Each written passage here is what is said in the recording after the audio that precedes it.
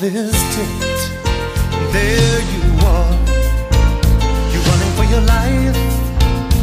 You're a shooting star, and all the years no one knows just how hard you worked, but now it shows. In one shining moment, it's all on the line. One shining moment, they're frozen in time. Hello, everybody. Welcome to the Championship Vision Podcast. This is Coach Kevin Furtado. Welcome to episode 142. Today, we have Coach James Deakyne, head boys basketball coach at Heritage Academy in Maricopa, Arizona. He's a PE coach and athletic director. James Deakyne is a happy husband and proud father to an amazing son. He graduated from Heritage Academy, Mesa, in 2013. After graduation, he went on to be the boys varsity basketball assistant coach and the junior varsity head coach for the 2013-14 school season. In 2014-15, Mr. Deakyne was the boys varsity basketball head coach at South Point High School, where they won the state championship against powerhouse program West Wind Prep, and James Deakyne was awarded the Canyon Athletic Association Division III Coach of the Year award. During this time, he also trained and privately coached a number of basketball players from the high school to the NCAA Division I level. From 2015 to 2019, James Deakyne served in the United States Marine Corps. As an infantry rifleman, he served with the Black Hearts of Fox Company, 2nd Battalion, 5th Marines. There he spent time as a fire team leader, assistant rifle squad leader, and team small unit leader course instructor. In 2018, James Deakyne was promoted as a non-commissioned officer. He did 2 deployments to Southeast Asia on the 31st MEU Marine Expeditionary Unit.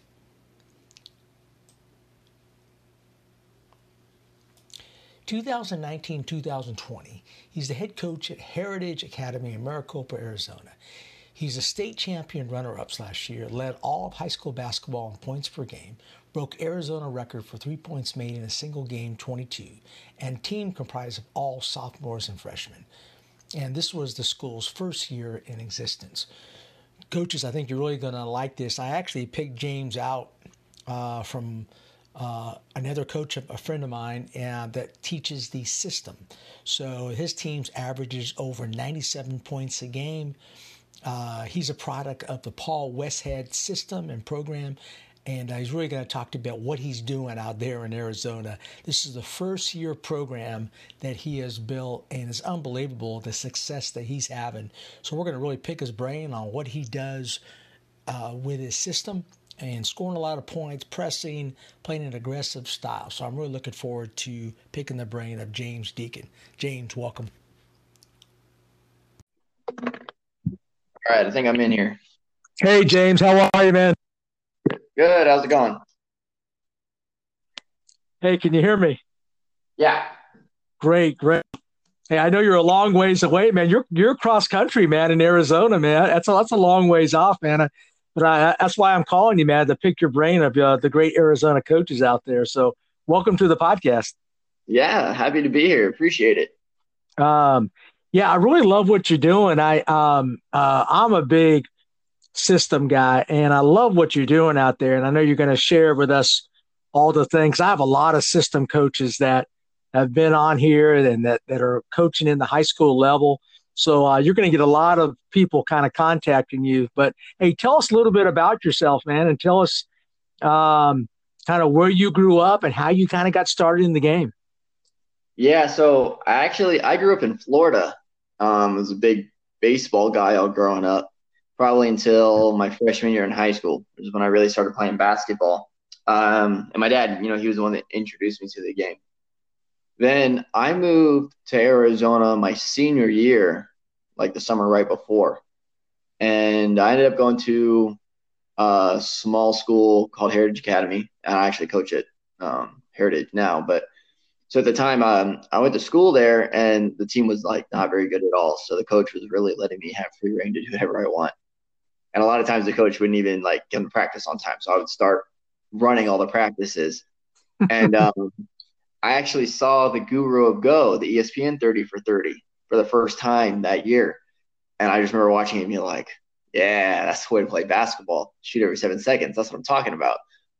So I brought it to the coach, and we installed some things from it, but not a bunch. They probably scored more that year than we'd ever scored before, 60s and 70s.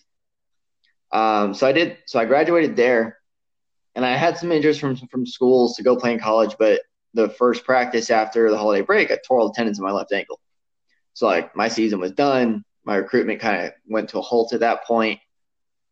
So, I'd agreed to coach the JV the next year while I was, rehabbing my foot.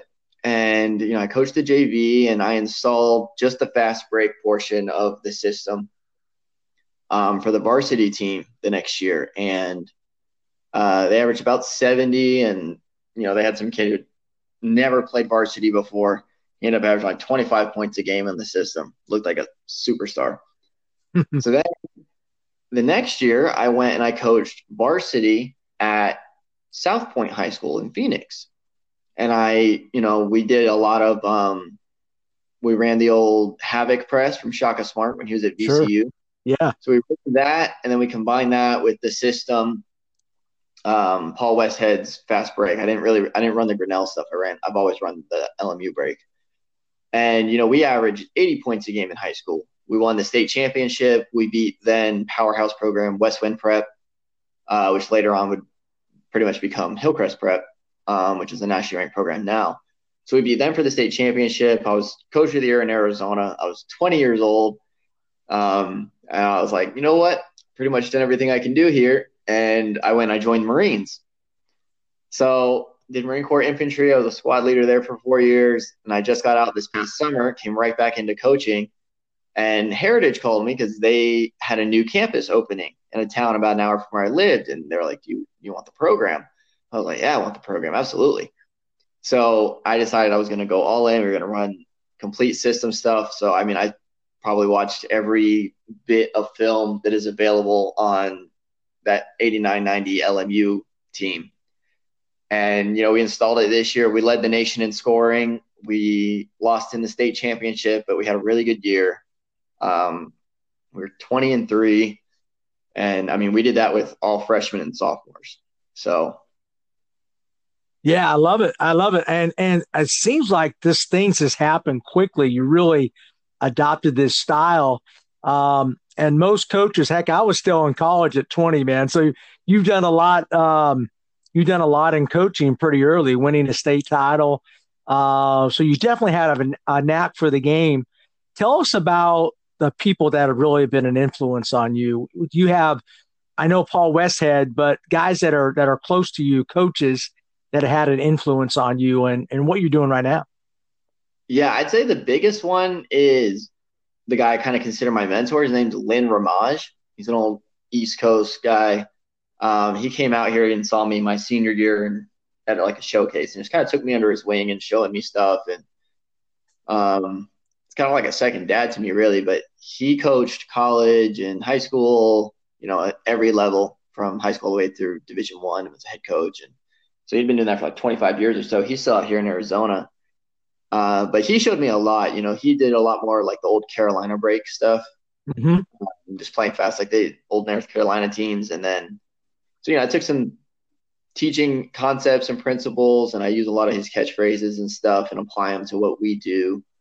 That's probably been the biggest influence on me, just coaching wise, as far as, the way he ran practices and that kind of thing.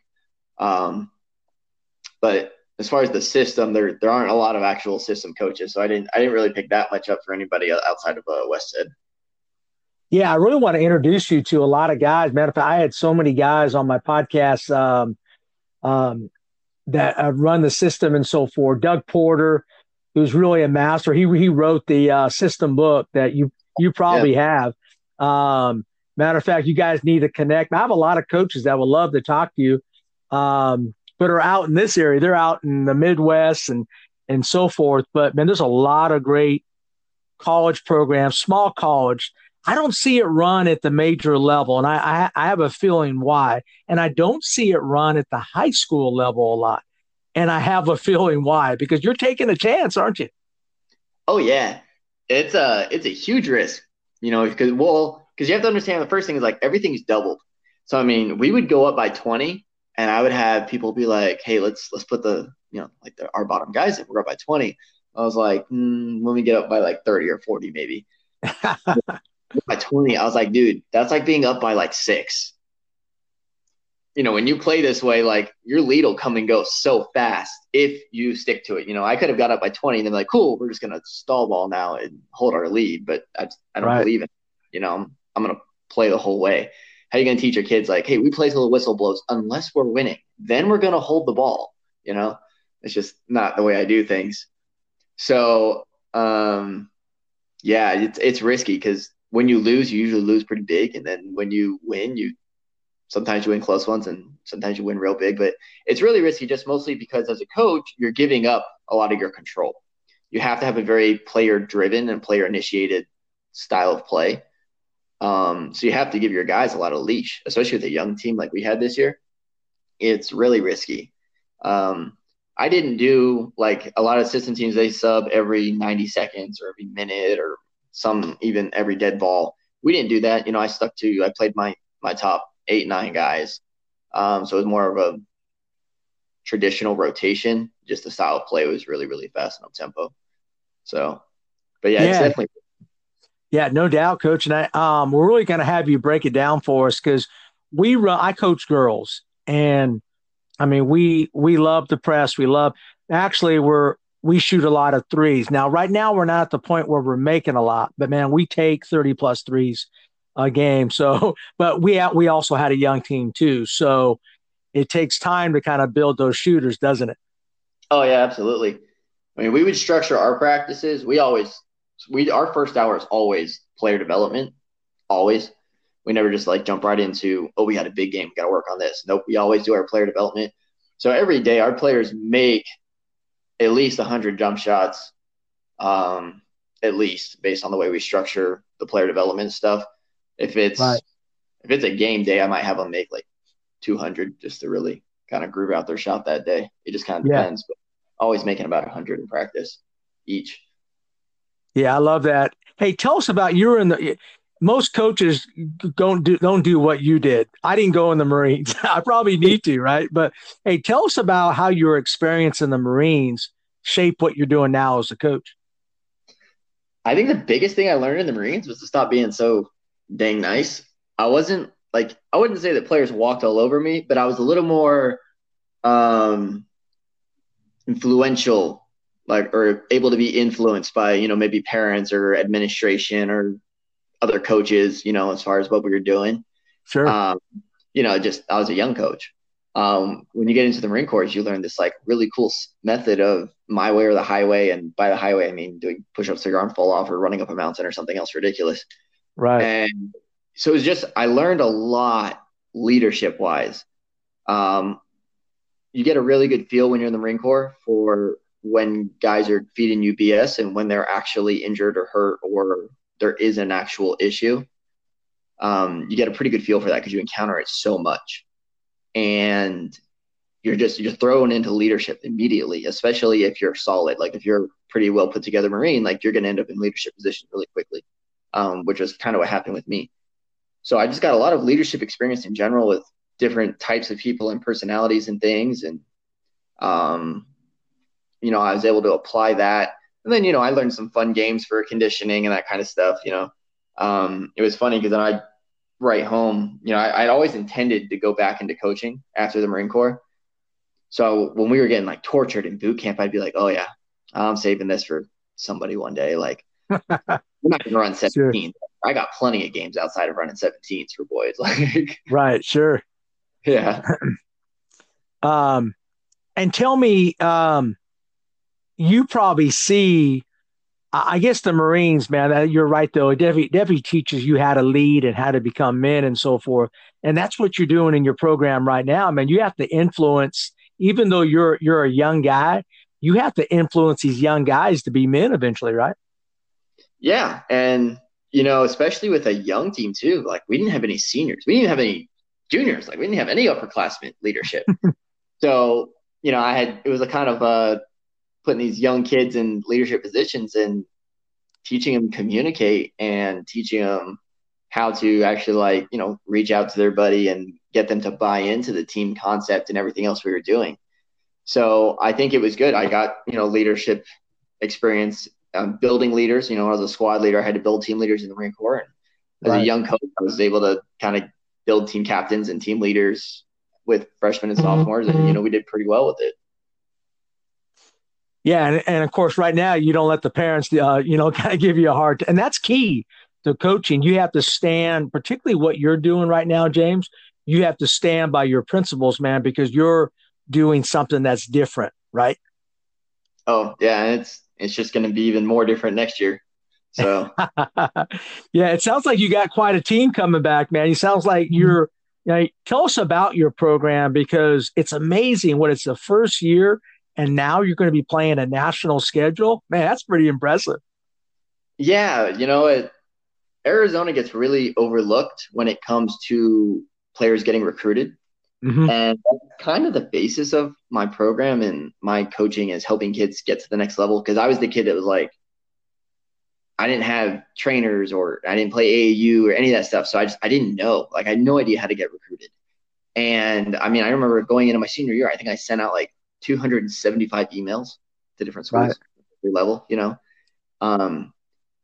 So when I started coaching, I was like, I want to help kids get to the next level. Because I thought it was really frustrating as a player when I was like, man, I want to be able to really showcase what I can do. But the offense just called for me to do one or two things. And that's part of why I run this system is I think it lets everybody showcase what they're best at and magnifies it. It's kind of like, if you look at Lonzo Ball when he's with the Lakers compared to Lonzo Ball when he's running the floor with the Pelicans, two different players completely. Yeah. And I think playing fast, I think it lets players get really, really good at decision-making and just developing a feel for the game. 2, I think it lets players make highlight plays that catch college coaches' attention because at the end of the day, college coaches like highlight plays. It's going to get them to at least look at you. And then they'll nitpick, the technicalities of your game from that point. And I think it lets guys play loose. I hated playing scared. And it wasn't even scared of my performance. It was scared am I allowed to shoot this shot? It's wide open, but really early in the offense. Maybe I shouldn't shoot this one. Oh, I don't even have the shot available anymore. Time's gone, So my whole thing is I was like, Nick, man, you guys are never going to be more open than when you catch it. If you like the shot, take it. I'm never going to pull you for a shot. And that was kind of what I approached. And our guys did well. They did better than they did at their previous programs just because they didn't have any fear. There was no fear of making a mistake. I was like, make mistakes. You'll learn from them. If you never make a mistake, then you're never learning. You're not going to grow. So that was kind of why I chose to run the system. So, that brings us back to wanting to get kids recruited and scouted. And I didn't feel like it could happen to the best level possible, playing local state competition. Look at all the top players. They're all going to programs playing in the grind session. And you have coaches, and college coaches want to recruit kids that are playing national competition because then when they get them, it's not like they're getting a freshman. They're getting a freshman and a half or almost a sophomore as far as experience. Sure. So for me, I was like, if we're going to do this, let's do it the whole way. Let's play a national schedule. Let's go up against the best. Let's bring in the best players and let's actually build a legit program that's, worth mentioning. So, and that really takes the glory away from me as a coach, so I'm not doing this for me because I'm not going to have state titles to, flaunt around anymore. I have 12 state titles. No, I'm probably going to finish my career with the one I got because we're not going to play for state title. We're playing on a national schedule now. So, that was the motivation behind it was no better time than the present. And let's do it. Let's play the best. Yeah. And let's really get into your system. Give us some of your system goals. Give us kind of your philosophy of running it, and then get right into, if you could, kind of share with us, what you do on the offensive side. But first of all, just talk about your philosophy of the system, which you already have, but give us some of your kind of your game goals. What are some of your objectives in the system? So objectives wise, we used the basic blueprint for the system, which is, we want to do that 120 trips. We want to take 90 shots. We want half of them to be threes. We want to get 30% of the offensive rebounds. We want to get as many steals as possible. I think our goal was like 18 steals a game. I think we were right around that. We might have even been a little bit, as far as total turnovers, we were definitely, plus 20, 25. Steals, I think we were around 17 or something like that. So, those were kind of the goals for us. And the philosophy really is space and pace. Don't crowd each other, keep your spacing, play fast, and play basketball. So we do everything is based off of players making reads. We don't really have any set rules per se in what we do. Yeah, talk about your offense a little bit, because from what I know of system coaches, there's limited offense because you are trying to space. Do you try to get you're looking for a quick shot within 7 seconds, little dribble drive, driving kick? So how complex is your offense? I'm assuming it's not, because you get allowing kids to make plays, right? Yeah, so it's not real complex. Everything is based off of spacing, and we will post early in the offense. Like off the first pass, we'll flash to a post up, but outside that, post goes opposite the ball. And then, so we use some of the principles from the dribble drive, as far as the kick out and the kick up in the drop zones. Right. But what we don't do is we don't pass and cut. I don't want a lot of cutting. And the reason is it cuts off driving lanes. I think it's actually slower than just kind of replacing or refilling.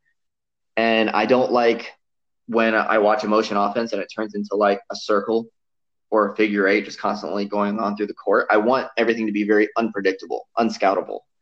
So what we do offensively, once we get into, I guess what you could call a motion, we still shoot it pretty quick for it to be considered a motion. But it's really more of what Coach K and what Coach Bobby Knight used to run back at Indiana. So when we make a pass, we want to go set a screen. I don't care what screen you set, but you got to go screen away. So whether you're setting a flex screen for a big down low to flash to the ball, or you're setting a pin down screen for a shooter on the other side, you got to set a screen. And then we always open to the ball. And when we set our screens, we set that screen, you open up to the ball just in case, because a lot of times that guy who sets the screen is actually usually the one that ends up more open.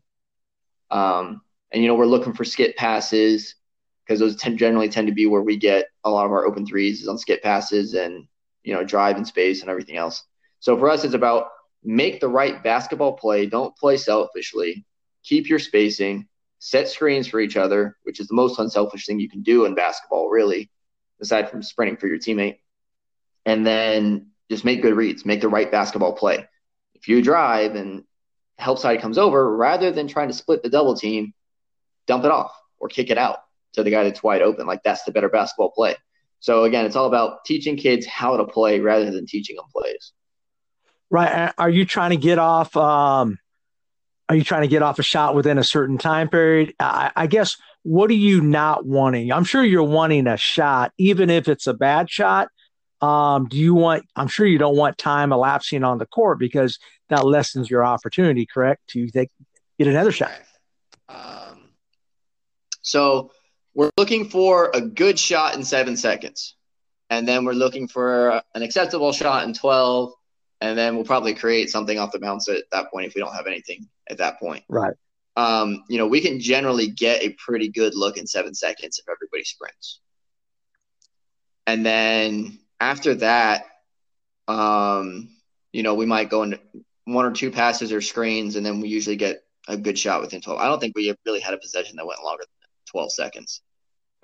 Sure. And then for us, we focus a lot more on defense to generate offense for us than the other way around. We didn't focus that much on our offense because I wasn't offense going to come from spacing and running hard and creating turnovers. So we focused a lot more on defense than we did offense. Yeah, and talk about your defense though. So obviously that's creating your offensive possessions. Are you constantly trying to man to man or zone pressure, pressing, trapping on wherever the ball is? I mean, you're trying to get that ball back quick, aren't you? Yeah. We want to get the ball back as fast as possible. I am okay with a kid getting burned if he's making a play for a steal. That's just my philosophy. Again, don't be scared. Go make plays. So we play for the steal rather than just for a stop. And our goal is steal the ball or make them shoot a 17-footer. If we made them shoot 17-footers the whole game, I'm 100% okay with that. So Right. Our general philosophy is we're looking to trap and double team laterally or from behind. And then everybody rotates so that we always protect the rim. That's one thing that's a little bit different with us compared to other system teams is we do want to protect the rim still. I'm not trying to just let teams run up for wide open layups or dunks. Because Right. I believe when you start playing at the higher level, I don't think you can win. Like if you just let Kentucky dunk it every single time, like I don't care how many threes you shoot, you're probably not going to win. Because that's just such a high level of athlete and ability to finish plays at that point, right? So we're not just giving them a free layup, but we are going to leave the furthest guy from the ball. We're going to leave him open. So we're going to make them throw that double or triple gap skip pass, and then we'll try to recover and rotate from there. But we're always going for that steal and looking to double team. So we always pick up full court, always, especially off of made baskets. So when we press, we don't cover the guy inbounding the ball at all, ever, which is a little different. Sure. Most people like to put some kind of pressure or put like a really long guy there for length to make it a harder pass. My philosophy is he's not hurting me. He can't get open. Like the guy's all he can do is throw it in. If you really want to make it hard for him to inbound the ball, don't let anybody get open. So we will face guard back to the baseline, denying everybody. And then whoever's guarding the inbounder will actually have him floating.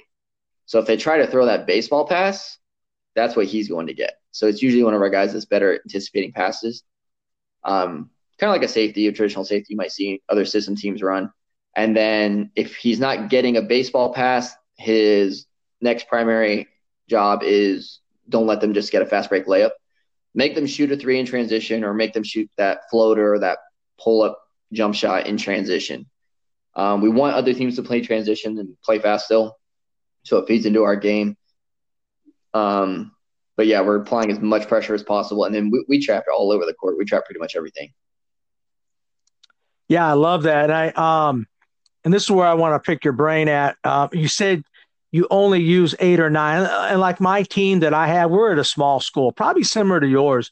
Our biggest problem is fouls and depth. So we can't go 5 in, 5 out. So we're probably very similar to you. I'm sure you have better players than me, but do you have a problem with fouls and your depth? Because that's a hard system to play with only 8 players, right? Yeah, it is. I had a couple games where my big got in foul trouble early, and we would have to play with like 5 or 6. So that made it tough. It's hard, but it's also good for the boys if they get in shape. So they have a pretty strenuous conditioning program we did in the blazing 120-degree Arizona sun, but it paid off. So we do a lot of conditioning, and we do a lot of full court scrimmaging. We just have strict rules about having to play our way when we scrimmage. We're not just having a layup contest. We're not cherry picking, all that kind of stuff. We make them play hard for scrimmages, full court, to get conditioning. So, we do everything we can to get them to, and as elite a level of conditioning as we can get them to. And then, we rotate accordingly. One of the things that helped me a lot was I did what I refer to as my 1-for-2 subbing. So the best way I can explain that is high school basketball. Hey, this is NBA skills coach Drew Hanlon of Pure Sweat Basketball, and I'd love to help you get game results this season. Check out a free trial of my Pure Sweat training app on the Google Play and App Store today. Hello, this is Craig Reed, owner and CEO of Corny Board 8s. We specialize in providing coaching aids and equipment for the basketball coach. We are also home of the Corny Board, the original sideline coaching board. I want to recommend Championship Vision Podcast. It is a great way to get insights into what other great coaches and leaders do in their programs. Kevin Furtado brings a great tool to coaches with this podcast. Thanks, Coach Furtado. Here, we play 8-minute quarters. So usually you've got I'll just use the guards as an example. I got my point guard, I got my shooting guard, and usually somewhere in there you got a combo guard or a kid who could play the 1 or the 2. Right? So I'll have starter 1, starter 2, and reserve 1 on the bench. We'll go until probably the 5-minute mark. So from 8 minutes to 5 minutes, I got my starters out there. Then I'll put in reserve 1 for starter 2. So now I've got reserve 1 and starter 1 on the floor, starter 2 on the bench. And that'll go for about 3 minutes. So now I've gone from the 5-minute to the 2-minute mark. It might only go 2 minutes, but usually it's about 3 minutes. So then I go from the 5-minute to the 2-minute mark, and then I plug starter 2 back in for starter 1. So now I've got starter 2 and reserve 1 on the floor and starter 1 on the bench. So now I've kind of kept it to this little 3-man rotation of players where my players don't feel like they really sat that long because they're only going to sit 2 or 3 minutes at a time, right. But I'm constantly keeping some fresh legs out on the court. So they usually play my best players will play 5 to 6 minutes per quarter. And then at the same token, now my reserve player, he also just played 5 or 6 minutes in the quarter.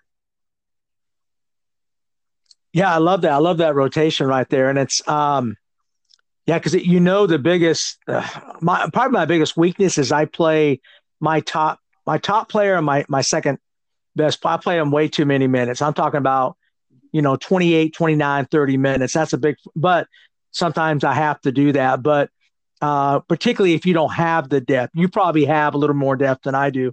But that's the key to your program, right? Developing players so you can get an 8, 9, 10-man rotation. Yeah, everything we do focuses on skill and player development and player performance. Everything we do is geared toward players performing at a higher level and being able to kind of showcase what they're good at.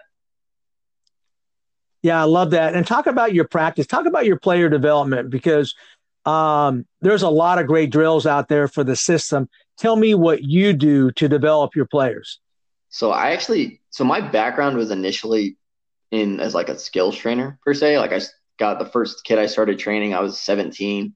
He got cut from his 8th grade team. So he trained with me through the whole summer.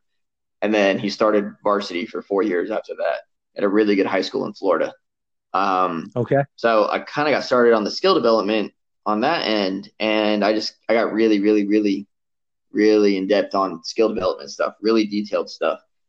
And not a lot of gimmicky things, just, good old, really we're focused on fundamentals, and then we get into more advanced skill, footwork, and that kind of thing. But and I was always a good shooter, so I really got a good knack for breaking down jump shots and tweaking them and fixing them, making them smoother, that kind of thing. So, I started getting more and more high school, college, some low-level pro guys training with me. So I really got pretty good at that side of the game as I was also coaching, and learning X's and O's at the same time. And that was, still through high school. And, I was 19, 20, 21 years old.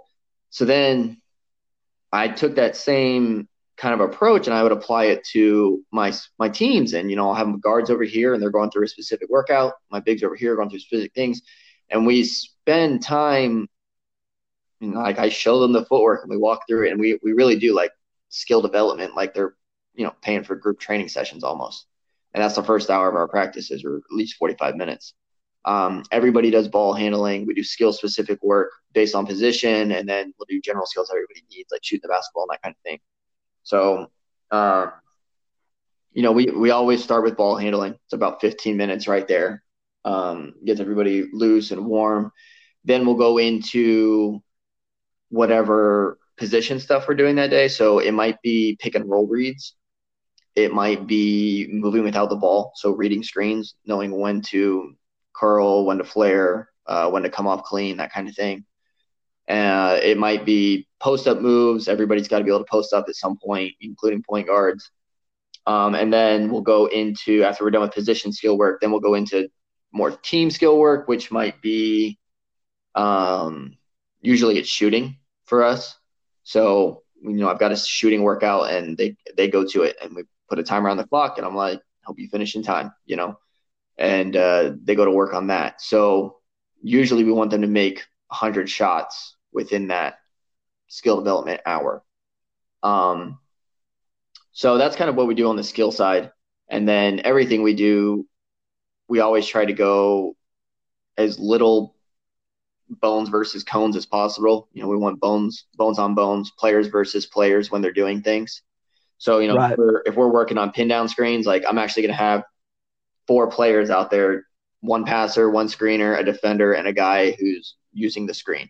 So I want them to get live looks reading a screen, like know when you're open, know when you're actually not. We try not to use chairs and cones if we don't have to. If we're doing pick and roll stuff, we're actually going to have somebody screening and rolling. We're going to have somebody playing defense, so you learn how to actually run someone off a screen. Because how many times do you teach a kid to run off a screen and then in games they're running like 6 feet away from their screen? Exactly. Sure. It's crazy. So we want them to get as many live reads as possible. So that's a big piece with our skill development, I think, is that we do really, really, really focus on live reads, live action, live application of everything we do. Coach, tell me, because I'm just a big believer that there's a lot of shooting technique being taught out there, but the more I watch a lot of kids, I just don't see good footwork. And we're very specific on how our shooters shoot. We do everything off the hop because at the girls level, I feel like it's quicker for girls. And then everything is off of that. So we do a lot of progression technique drills. How are you? Are you focusing on 3-point shooting, or you're getting your technique done starting, a little closer to the rim? How are you teaching shooting in your system? So there are days that I dedicate strictly to shooting at the beginning of the year, or definitely in the summer when we try to really improve guys' shots. So we always start up close, do our one-hand shooting. We'll go from the block off the backboard, one hand, ball's got to hit the backboard on the way down. We want to try to make that ball go through the net, no rim. We take the old sniper adage, aim small, miss small. So we generally don't count makes. We generally count makes in a row. So at least 2 in a row, preferably, with the higher level guys, like if I'm working someone out one-on-one, then, if we're shooting in the mid-range, it's 7 or 10 in a row usually. And for shooting threes, it's 3 to 5 in a row, depending on the player. Just because you're trying to build consistency, so you got to practice being consistent, And so when a player makes, 3 sets of 3 in a row, he's probably actually made like 15 or 20 shots by this point, unless he's a really high level kid, And then as far as the technique, I'm kind of old school with it, man. Your guide hand is not affecting the ball. It's straight up, or, maybe slightly toward the rim, but everything goes toward the rim, elbow tight. We're underneath the ball, palm facing the rim, good wrist snap, your legs and your wrist, they work together. Shooting a good high arcing shot, good backspin and rotation, having good fundamentals. And, we usually start with some mid-range stuff, and then we go into a lot of 3-point shooting. I feel like if you can shoot threes, you can shoot mid-range shots. It's just a matter of getting the reps in. I don't think the technique changes that much, or it shouldn't at least. So are you at mid-range? Because I didn't know if you focus on layups and threes like a lot of teams try to do nowadays. Nope. Are you allowing your kids to pull up, which I do? I believe in the pull-up. Yeah. So maybe I'm old school. I teach it all the time. And I think that's one of the things that made my little point guard so good. He understands, come off pick and roll, open elbow, jump shot, hit it. Because I think if you're a good mid-range shooter, it's almost a layup for a lot of kids. His mid-range percentage was crazy high. And I think it is for most kids that practice that shot and take it. So the other thing, too, is, again, I'm not coaching to get me a bunch of wins. I'm coaching to move kids to the next level. So kids need to be able to show what they're good at. If you're a good mid-range shooter, take mid-range shots. If you can get to the elbow, bump the dude, hit a step back from 15 feet, do it. I'm a huge believer in the mid-range. Jordan, every great scorer lived on the kill box, blocks and elbows. So I don't know why I would change that philosophy. points per possession, I think it works out in the end of the day, just because I think your mid-range percentage is going to be a little higher than your three-point percentage, not quite as high as your layups, but at the end of the day, I'm not going to put – I don't want restrictions on players. I want to teach them what good shots are, but I'm not going to tell a kid, don't take that free throw line jump shot. Like, it's a good shot, you know?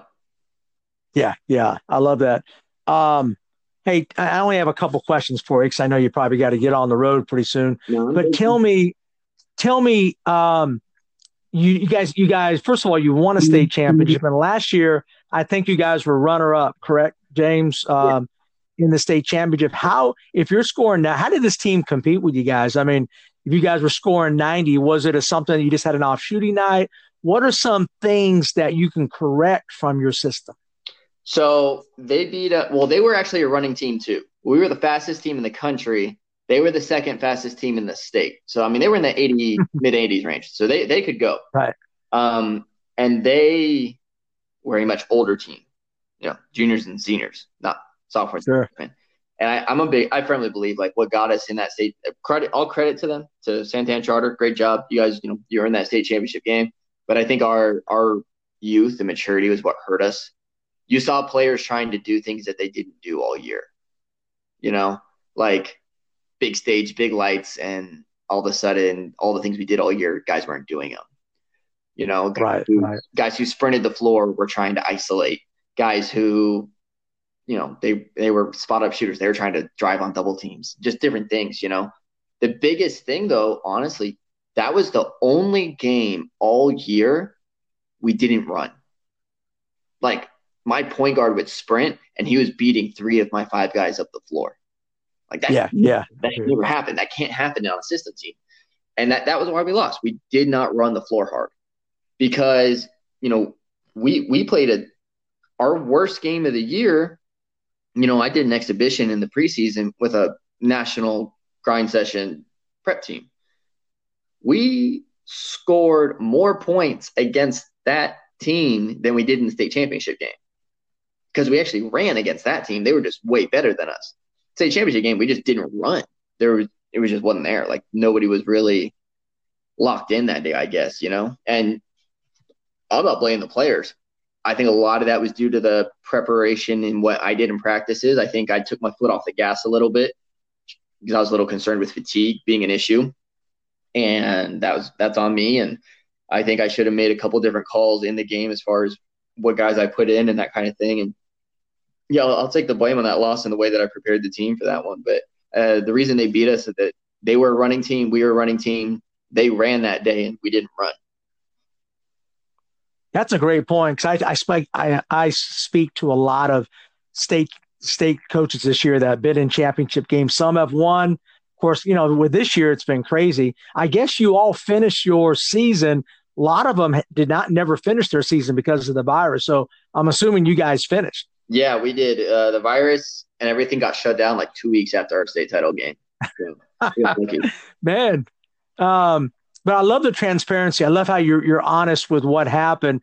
So really you get to the tournament game, is it more mental than it is physical? I didn't used to think so.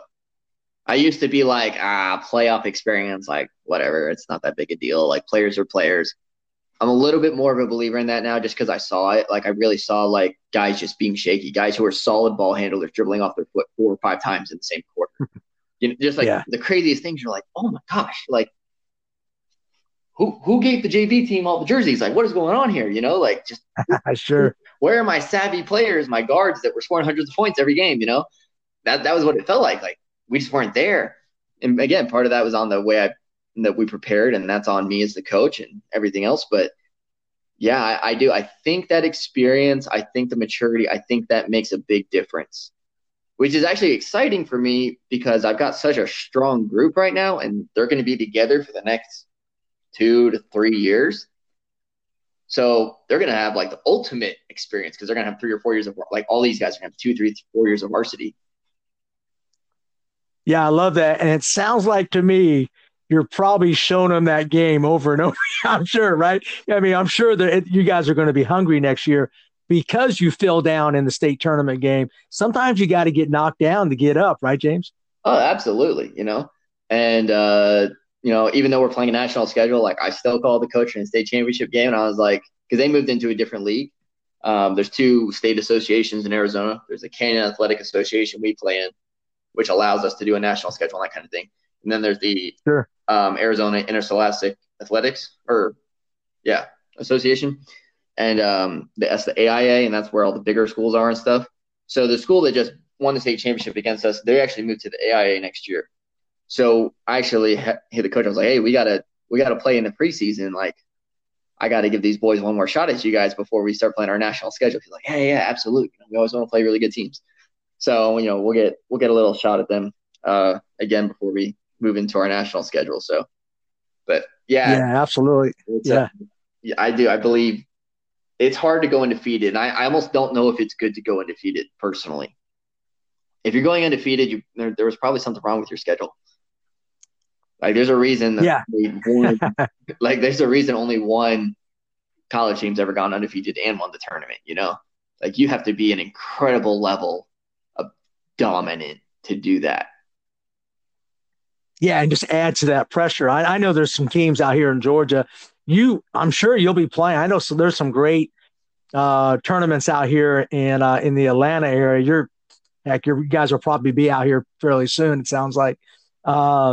But where are you guys playing? To give me an example, I was looking on your Twitter account.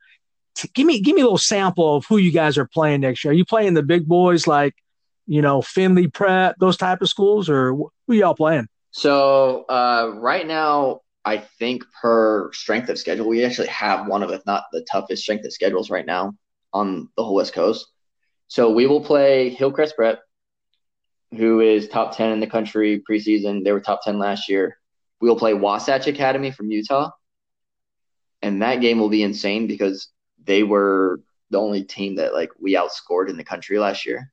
We were the only team to outscore them in the country last year. They were at 94 points per game. And nice. Yeah, so that'll be an exciting game. They were number 2 in the country last year. They're preseason top 10 this year. We'll play Impact Academy from Vegas. We'll play Dream City Christian. Mm-hmm. We'll play Phoenix Prep. Those are both grind session playoff teams. We're trying to when it's all said and done, I think we'll play all the preps here in Arizona that are grind session programs. So that'd be Compass Prep, Bella Vista, TaylorMade.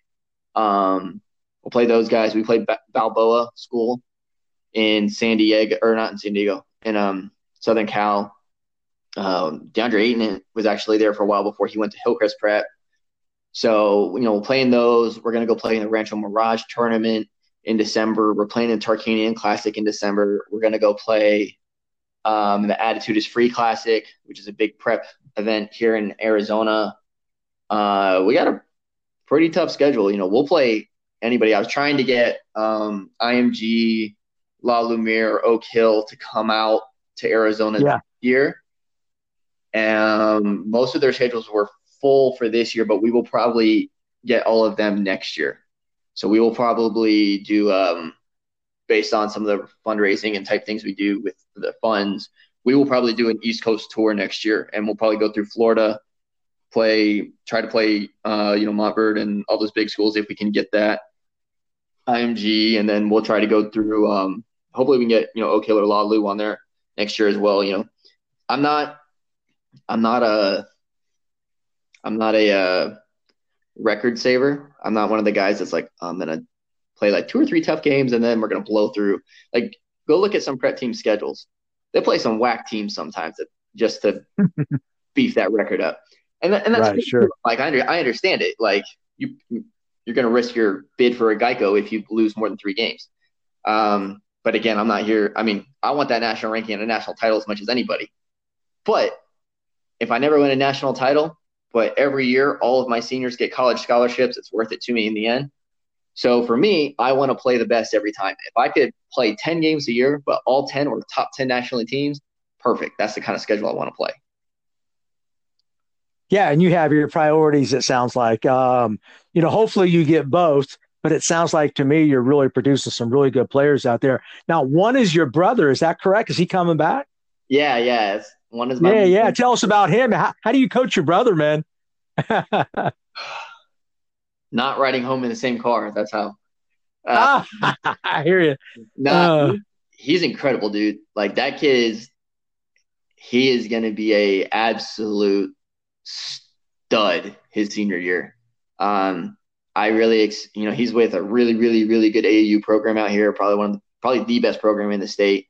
Arizona Select, their director John Ortega is freaking phenomenal. They play on the Under Armour Rise circuit, so he's playing AAU with them, and with Jo helping his recruitment, and then the schedule he's going to play with us. He's going to open some guys' eyes up for real. But I mean, he was a sophomore last year, first team All-State, 26 points, almost 7 assists, 6 rebounds, 4 steals a game. Like, kid can just go. And he led the state in charges. So he's a beast. And, man, I remember when I was so there's a 10-year gap between us. That's how much older than him I am. I remember being a senior in high school. Nope, maybe I was a little younger than that. I might have been a junior in high school. So I was like 17. So he's like 8 years old, and I'm 17 or 18. And, I used to, in the front yard, I was doing 2-ball drills with the cones and zigzagging and layups and jump shots and step backs, all this stuff, right? And I remember sleeping in on a Saturday one day, and I hear some balls bouncing. I was like, I wonder if my buddies are using my hoop. Because I'd saved up money and, split the cost with my parents and got one of those big old Gorilla hoops, with the glass back and all that. I installed it. Nice. I had to plant the concrete, and they made me do the whole thing, but it was awesome. So I was like, I wonder if some of my buddies are in my driveway, using my hoop. That's cool. I'll go out and, shoot it up with them. So I go outside, and my 7-year-old brother has taken the cones, set them in a line, and is doing 2-ball dribbles, zigzagging and crossing over. I did not teach him how to do it. He just figured it out watching me. And at that point, I was like, and here comes me. I'm like, oh, yep, we got a stud here. Like, this kid's gonna be really, really good if he falls in love with the game. So, I worked with him. I started training him when he was 8, 9 years old, and I remember when he was 10, I was coaching him on a little city team. He's shooting 25, 30 footers with form at like 10 years old. Like, just in it. And then his buddies, started getting on him about shot too much. So then he just became, assist Lord Supreme, because he was trying to make sure all his buddies got shots. So he got really, really good at setting other people up. And, then he went to a pretty good school out here his freshman year while I was still in the Marine Corps. And the plan was for him to stay there because the coach there was pretty well known. And he was like, man, it's just not what you think. He's like, it's pretty restrictive. He's even telling some kids, you're not going to play for me unless you grow to 6'5", and all these other things. And he just really felt like he was playing with handcuffs on, So I was like, I can't be that bad, dude. You got to learn how to play in a system. Like, I'm going to go watch. So I was in town on leave, and I went to a game, and I was like, this is ridiculous. Like, y'all need to loosen up. Like, that kid could be saving your program right now, like on the freshman team. Like, he was on the freshman team, and I was like, I think he's good enough to be coming off the bench on your varsity. Like, that's how good I think the kid is. And everybody's like, you're just favoritism because it's your little brother. I was like, I'm telling you guys, this kid can play. So then he comes over to play for me, and 26 points a game, scores 40 points against, one of the better teams in the area, and just blowing up, and he's going to go play with Arizona Select and all this other stuff. And now everybody's like, oh, yeah, you made a lot of improvements. Like, I'm telling you guys, stop putting clamps on kids. Let kids play. Like, kids are better than you give them credit for. But he is phenomenal. He's going to be really, really, really good. Yeah, he just followed in your footsteps, right, man? I mean, it's hard. It's hard when an older brother, because I'm the youngest brother too. So it's hard when the older brother now is seeing the younger brother almost. Yeah, I'm sure he's surpassing the older brother's talent, right? But you're proud of that, which is really cool, and you're coaching it. So that says a lot about you, man, that you can still coach him up. He still listens to you. But, man, it sounds like he's got a big upside. Yeah, his upside's huge. He's starting to get more athletic and stuff. Got his first dunk the other day. So, but he's driven. That's the thing, Like, I remember we were recruiting a kid because national program, like, you recruit players. That's part of the game. Plus, I'm an advocate for, I think high schools should recruit, and I think kids should be able to lead programs if they're not happy there. But that's a whole other story. But so I was talking to this point guard. He's like, you coach, you bro, you're going to bring in another point guard? I was like, maybe. He's like, am I not starting next year? I was like, that's up to you, isn't it? If this kid outplays you, no, you're not starting next year. And like, I'm just very blunt with him, man. Like, you're going to earn everything you get, same as everybody else. And he's already really good. Like, he was like, I was just first team all state. And you're looking at another kid that might start over me. I was like, yeah. So, he's done the work and bought in to stay ahead of, the other guys in his class and that kind of thing. And, I love to see that. Like, because if he didn't put in the work, he'll get what he gets. He'll get what he earns, but he's put in that work and he continues to produce. So he's going to keep getting whatever he's earning. Yeah, I love how you're honest with him, though. And that helps, and that also helps you out when you have a brother playing for you. The other players see that you're tough on him as well. You almost have to be like that. Hey, Coach, before you go, talk about what you're doing now in the pandemic. I don't know what's going on in Arizona, but I'm sure it's just like us out here in Georgia. How are you still working with your players during this time? I try to send them challenges or, workouts that they can do on their own to stay on top of their game. There's a group of them that they meet up at, the ASU mountain, and, they sprint the ASU mountain in the mornings every day before, they go back home and do their online schooling and stuff. Being in contact with them, keeping them involved, checking up on them, that kind of thing. And then, just trying to do my diligence as a coach and making sure that, we're prepared going into next season and that this program is, worth what they're here for, Yeah, no doubt. But you're staying connected with them, which is great. And this is a different time now. You got to rely on your players. It sounds like they're accountable because they're working on their game on their own, which is a sign of you have a good culture going. So that's congrats to you, Coach. Thank you so much, man, for joining me, man. You got a really great program. I'm going to keep track. Hopefully, I can see you in that national tournament at the end, man. I know that guy. Hey, that'd be great. That's what we want. Yeah, I appreciate it, Coach. Thank you for sharing your system too, man. I really appreciate it, and I wish you the best of luck. Absolutely. Thanks for having me on, man. All right. Thanks, Coach. Appreciate it. Take care. Have a good one. All right, you too.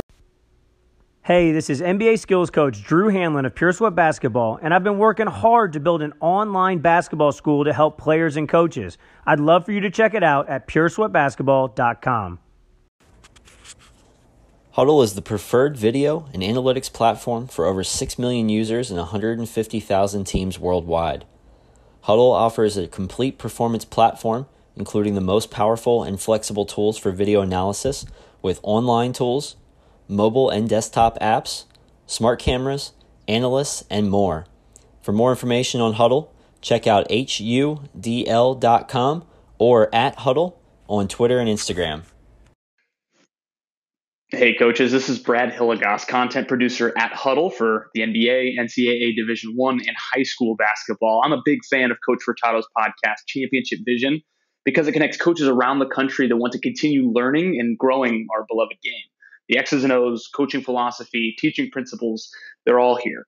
And that's a mission that we're working on at Hudl as well. More than 160,000 teams, including the best in the world, use Hudl to elevate their performance with video. But our collection of online tools is much more than that. Mobile, desktop apps, smart cameras, video editing, data analytics software, the list goes on. But our goal is to help coaches like you teach the game in a modern way, whether that's connecting with your athletes, communicating your game plan, or looking to gain a competitive edge. And if you want to see how Hudl can help your program, visit hudl.com. That's HUDL.com to learn more. And of course, keep listening to the Championship Vision podcast to never stop learning.